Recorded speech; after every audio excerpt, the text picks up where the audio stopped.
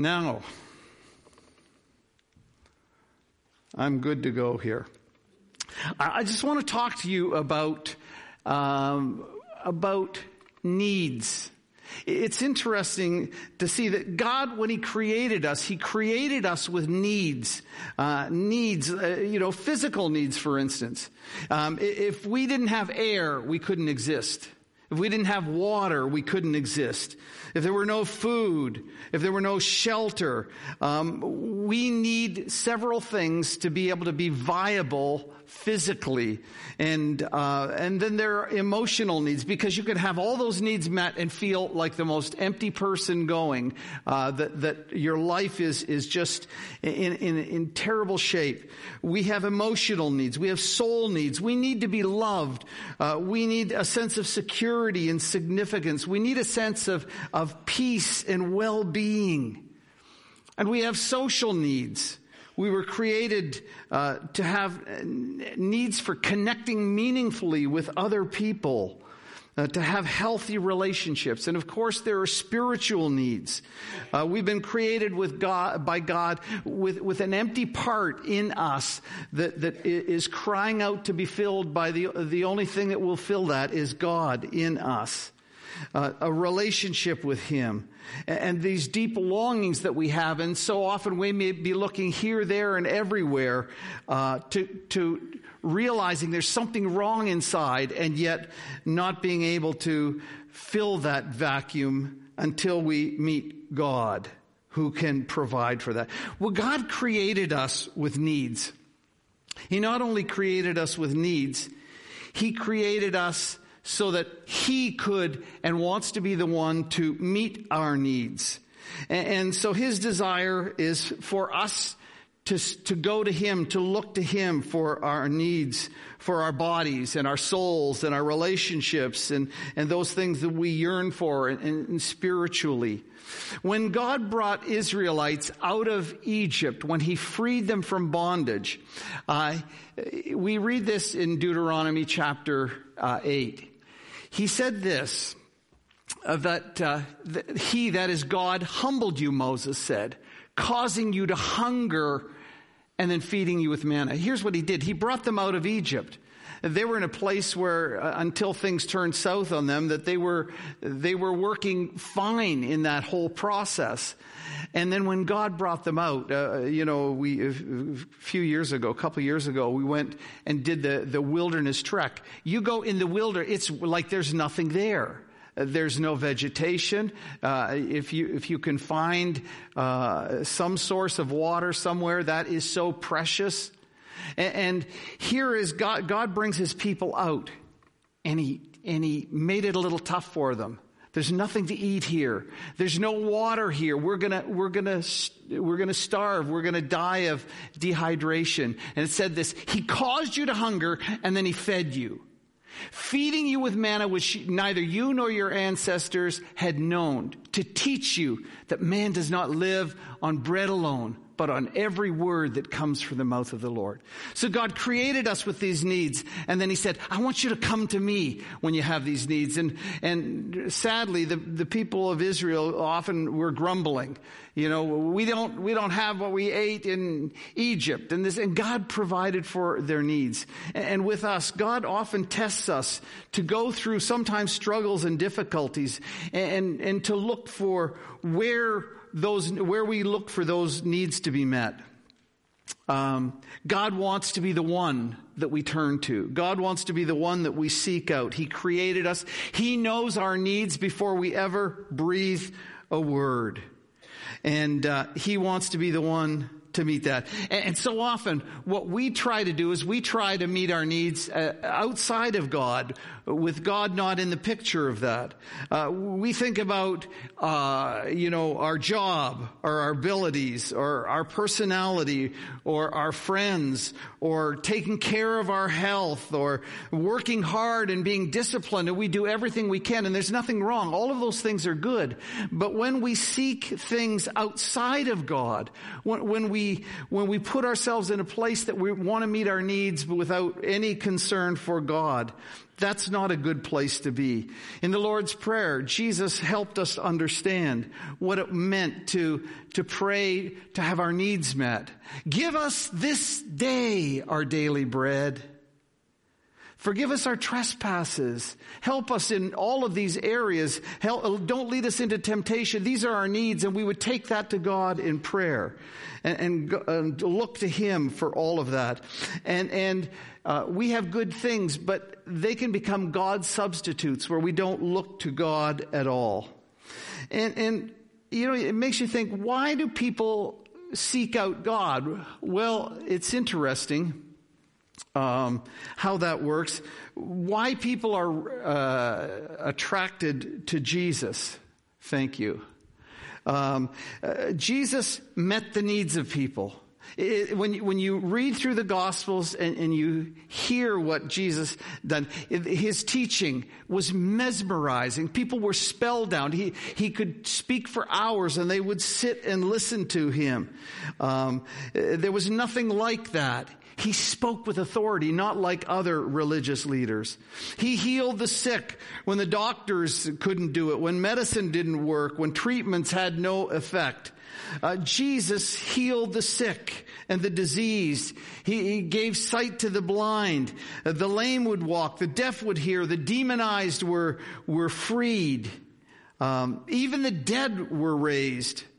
And so there was never a lack of crowd following Jesus to find out, to have their needs met. They sought him out because they had needs and they wanted those met. And Jesus wanted us to understand in those pressing needs that we have that only he could meet it. And so he wanted to reveal himself to the people. And he revealed himself in one way through a series of statements in the Gospel of John, 7 statements that identified him. And he said, I am, and then for those I ams, he had a whole section of I ams. And we're going to be tracking with these through till Easter. He says this, I am the bread of life. He said, I'm the light of the world. I am the gate or the door. I am the good shepherd. I'm the resurrection and the life. I am the way, the truth, and the life. And I am the true vine. He wants, as we will go through these, we're going to see this revelation of Jesus. He wants us to know something about who he is and how we relate to him and how he is the one who meets our needs. And so we have these 7 statements that we're going to be looking at. And when you think, John wrote his gospel. So there in the Bible, in the New Testament, there are 4 books of the New Testament begins. 4 different accounts of stories of Jesus in his life. And in those are Matthew, Mark, Luke, and John. And John is different. He was, after all the other guys came, he was probably near the end of the 1st century. So this is 50, 60 years since John walked with Jesus, and he's penning now his gospel, his story about Jesus. And John tells us something about why he does that. It said Jesus performed many other signs in the presence of his disciples, which are not recorded in this book. But these are written that you may believe that Jesus is the Messiah, the Son of God, and by believing you may have life in his name. And so when you think of the whole Gospel of John, you think of a book that God inspired by the Holy Spirit for John to write. And the purpose that John has in writing this is this, that we would know who Jesus is. We would know that he is the Messiah. We would know that he's the Son of God. And in knowing who he is and what he's done, we would put our faith and trust in him. Have you put your faith and trust in Jesus? A good place to start if you want to read the Bible is the Gospel of John, because John wants to help us to recognize and realize that. So as we come into this morning's I am statement, I am the bread of life, we realize that Jesus, as we heard in the scripture reading, fed a group of some 5,000 people. And here we have Jesus. He's trying to get away. He's always hounded by people who have needs, who want him to do things for them. And now and again, he had to get away and just be with his disciples and have a time to rest or to build into them. And this is what he does. And he goes across the top of the Sea of Galilee, and he goes from west to the northeast area, and what he finds, he's going to get together with his disciples, and then they see the hordes of people coming. They would watch where Jesus was going, and they would go after him, and they wanted to hear him. They wanted to be touched by him. They wanted to be healed by him and everything else that he could do with them. And so here he is, and here comes the crowd. And instead of Jesus going, oh man, these guys, well, he welcomed them. And he taught them, and he spent a whole day teaching them. Now they've come a good distance away, and here he is sharing with them, and he has compassion upon them. He knows that they have needs. He says in one of the other Gospels, I don't want to send them away hungry like that. They'll be faint. They'll have trouble making it back home. And so Jesus says, what do we have? And he takes 5 little barley loaves and a couple of sardines.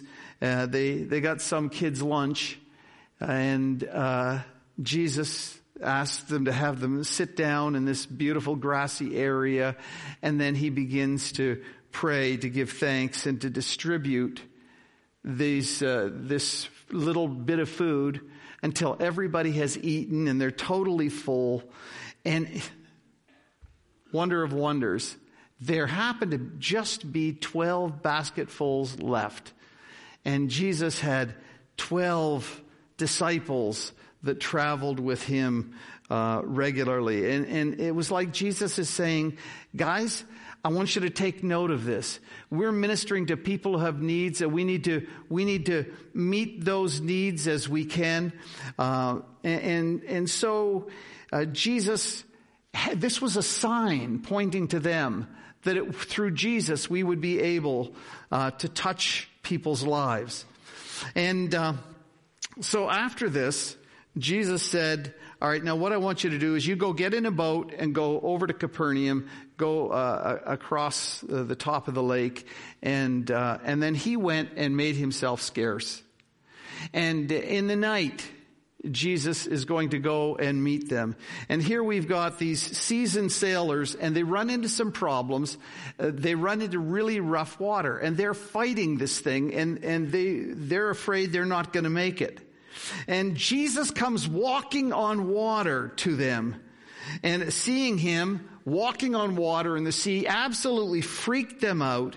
And here they are, terrified. And Jesus calls out and he said, "It is I. Don't be afraid. I am here. Don't be afraid." And he got in the boat, and the instant he got in the boat, they were at their destination. To me, I think that was a miracle. I don't think they were just that close. I think it was a miracle.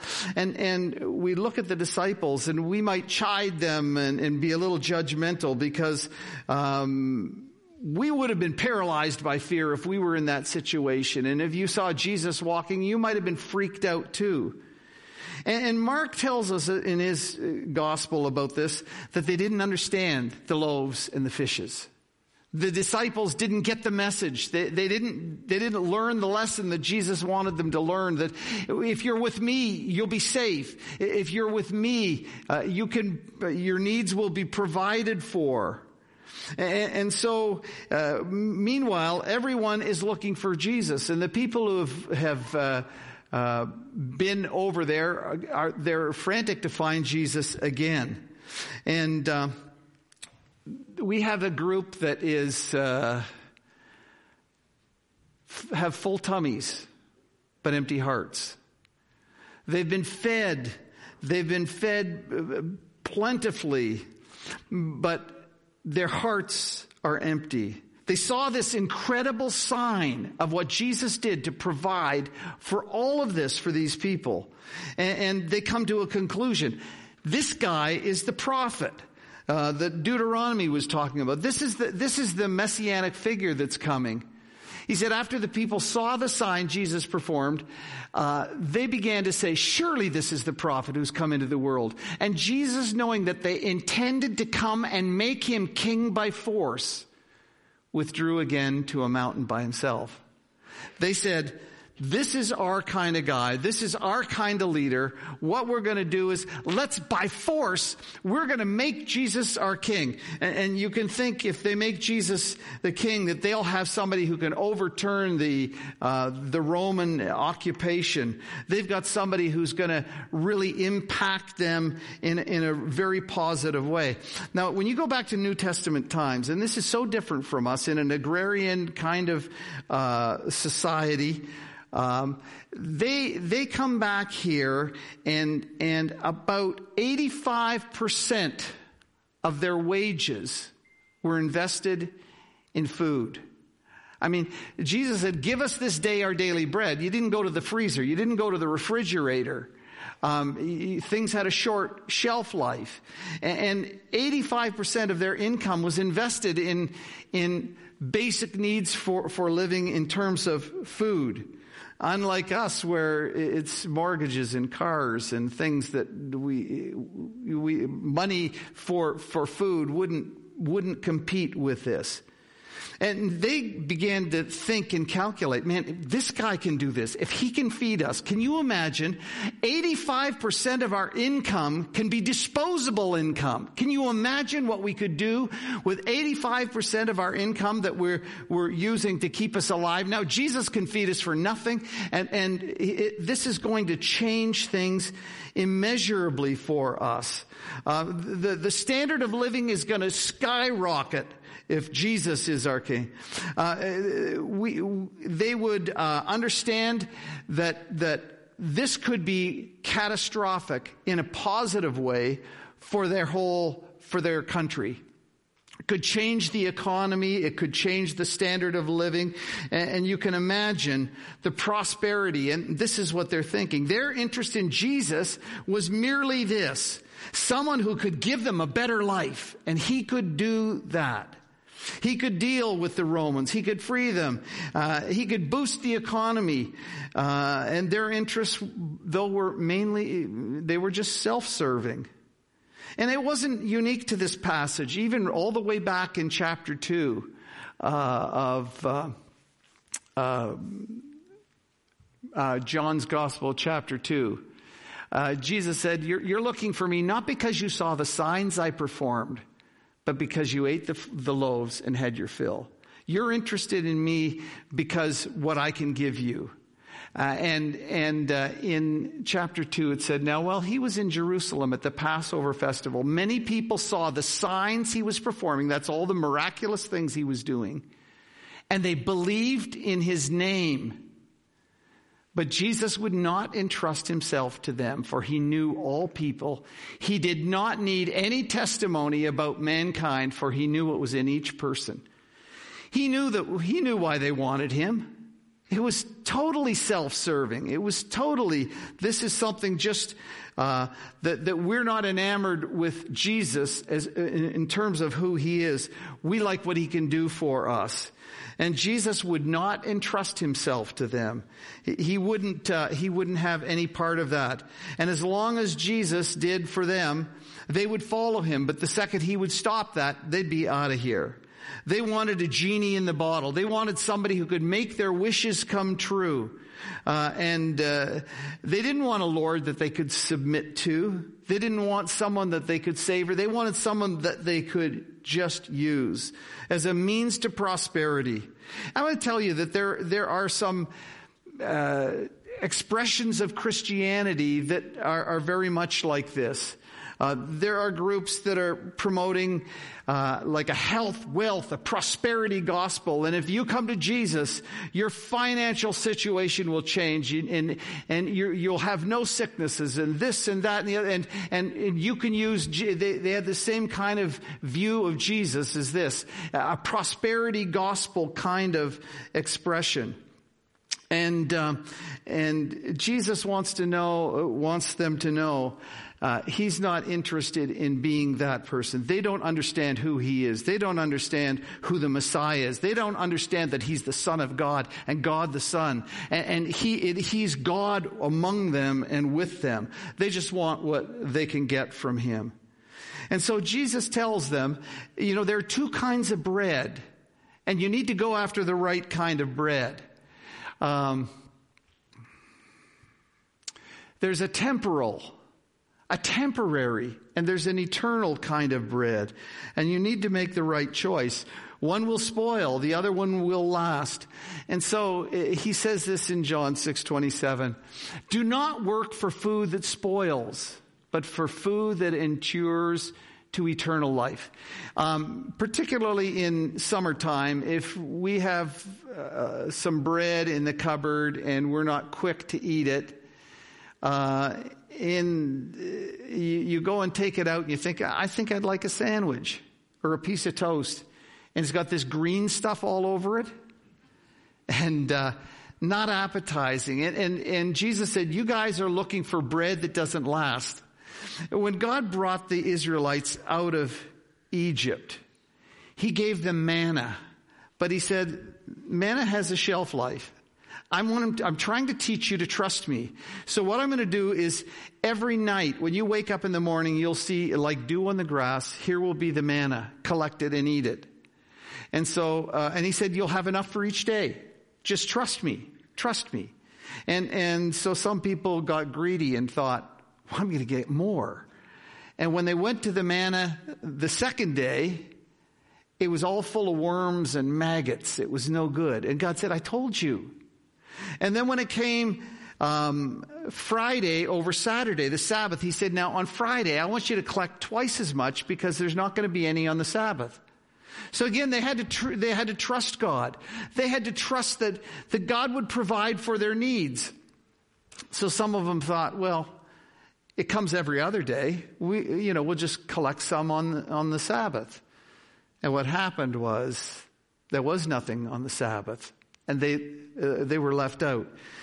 And he says there's this bread that won't last, but there's bread that is eternal. And we need to make the right decision in terms of that. Food that endures to eternal life, which the Son of Man will give you, for on him God the Father has placed his seal of approval. Then they asked him, what must we do to do the works that God requires? Okay, to get this bread, to have this eternal life, what do we need to do? What are the works that we need to accomplish to have that happen for us? And which is a good question. Because virtually every religious system is based on what God or the gods or the deities want from us. And so we do what they want us to do. And then in return, they show favor to us. They bless us. They protect us and that kind of thing. And so here he is. And he says, what is God, they're saying to Jesus, what does God require? What are the works that he wants us to do? I'm sure we can do it. Just let us know what it is. And look what Jesus said. Jesus answered, the work of God is this, to believe in the one he has sent. The work of God is not to work at all, because you can't work to get it. All you can do is trust. The work of God is this, to believe in the one he sent.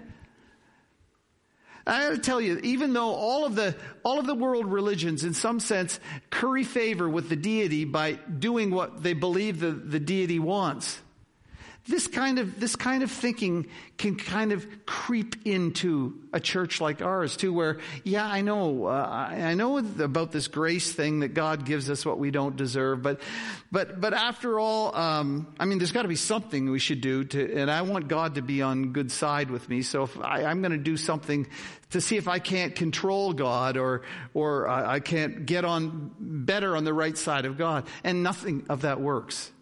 The work that God requires for us is faith. It's to believe in Him. It's to put our trust in Him. And that's what He's looking for. That's what God requires of us. Not what we're going to do for Him, but that we're going to put our faith and trust in Jesus. And there's this great misunderstanding that a lot of people, perhaps you feel, I need to do something to get on the good side of God. So maybe it's I'll give, or I'll come out, or I'll serve, or whatever. I'll do something and God will like me more or show favor to me more. But that's not the way. That's a corruption of God's way. God requires work. And the work God requires is just believing, putting our faith and trust in Him. And it's not what you do for God that provides eternal life. It's what God does for you. So they say, they ask Jesus, here's what Jesus wants us to understand. Jesus doesn't just give bread. Jesus is bread. He is the bread. He doesn't just provide the bread.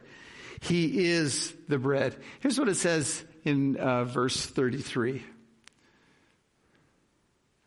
For the bread of God is the bread that comes down from heaven and gives life to the world. And they said to him, Sir, always give us this bread. We want this bread that you're talking about. And Jesus declared, I am the bread of life. Whoever comes to me will never grow hungry, and whoever believes in me will never be thirsty.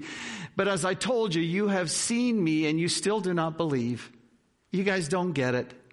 You think you can manipulate me, you can control me, you can harness my power, you can do all of that. You're looking for bread. I am the bread. And you don't get that at all. That bread that comes from God. He said, I'm the bread of life. If you come to me, if you believe in me, if you put your trust in me, you'll have faith for that. You'll never go hungry. You'll never go lack for thirst. You will find satisfaction for your soul. You'll find eternal life. I know it's in life it can be so difficult. And I know, Yvonne, your dad passed away 2 days ago. And you had a great visit with him before. And we come to this time and Dad passes away and we're so sad. And yet in our faith, we're buoyed up with the strength of knowing that he knew Jesus Christ. He'd put his faith in Jesus Christ. And that which his need is for his eternal well-being is taken care of. And they didn't get that. It's in Jesus. Jesus is the one. And here is this, these signs that he shows them so they'd understand who he is and that they would follow him. Now, I tell you, when you see the people and you see their response, thousands of people, and they're in it just for what they can get out of Jesus. That's their sole interest. And it's sad. And the question is, how will Jesus' mission fail? Because it looks like a big fail.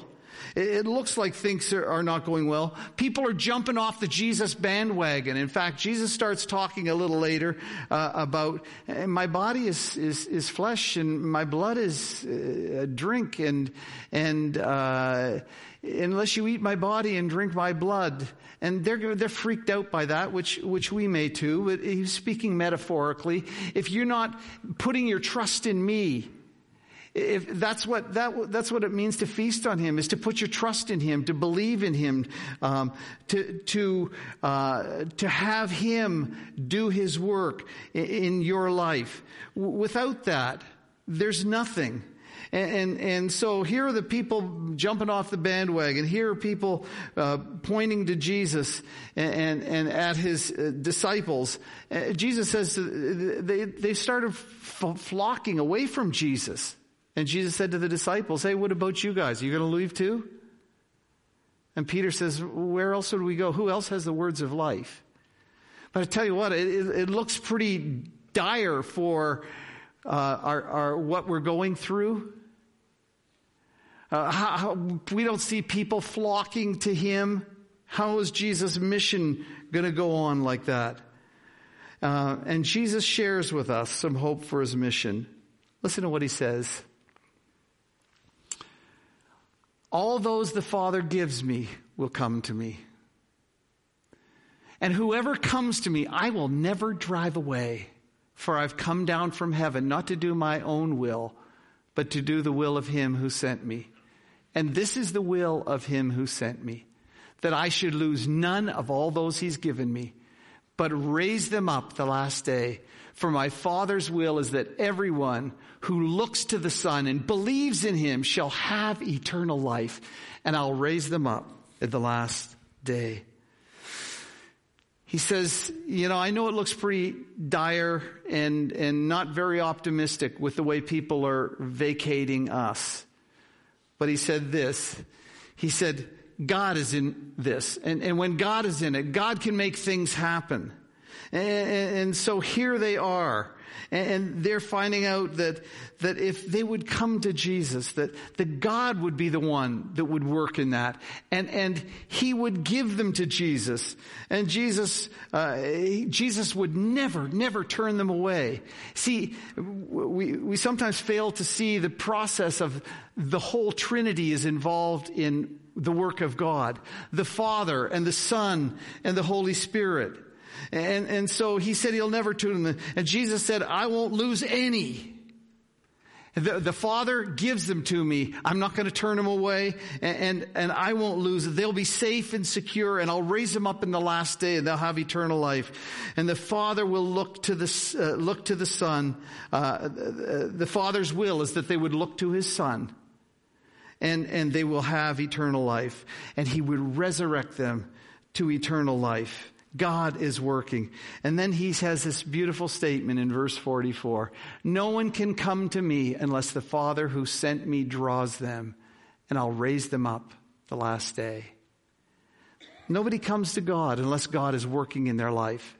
And then we look at people and say, they'll never come to faith in Christ. They'll never believe. They're so adamantly opposed. And then I look at a guy like the Apostle Paul, formerly Saul of Tarsus, murdering Christians on a tear to destroy the name of Christ and all Christ followers. And he says this, though, I'm working, and I'll do something, and I'll bring God's people to myself. I'll bring them to my Son, and my Son will welcome them, and he will protect them. He'll lose none of them. And listen to what Jesus says here. No one can come to me, Jesus said, unless the Father who sent me draws them, and I'll raise them up the last day.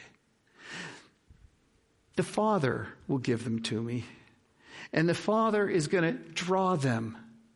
How does he draw them? By the Spirit.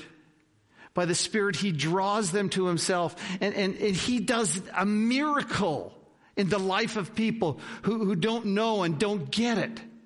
And God turns the light on for them, and they see and they know, and they'll follow him.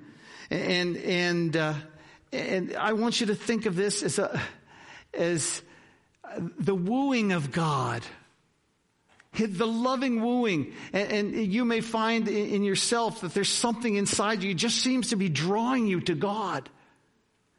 God does that. And when we are concerned that the mission may fail, because where are these people who are really open to God and want something more than a free meal ticket? Those Jesus, God will draw. He'll woo them. He'll attract them to come and put their faith in Jesus. What a great thing. So that when you believe in Jesus, He is the bread. And when you feast on Him by believing in Him and following Him and looking to Him, these are all the words that are used for Him there. He will nourish you. He is the bread of life. And beautifully, the Holy Spirit had this time that this bread of life happened on a communion Sunday. And we will share the bread that is representative of the body of Jesus Christ that was given for us. And perhaps this is kind of new to you, and you're not sure what to make of it, or you've been sitting and listening for a while. I want to tell you, this week I got a phone call from a woman.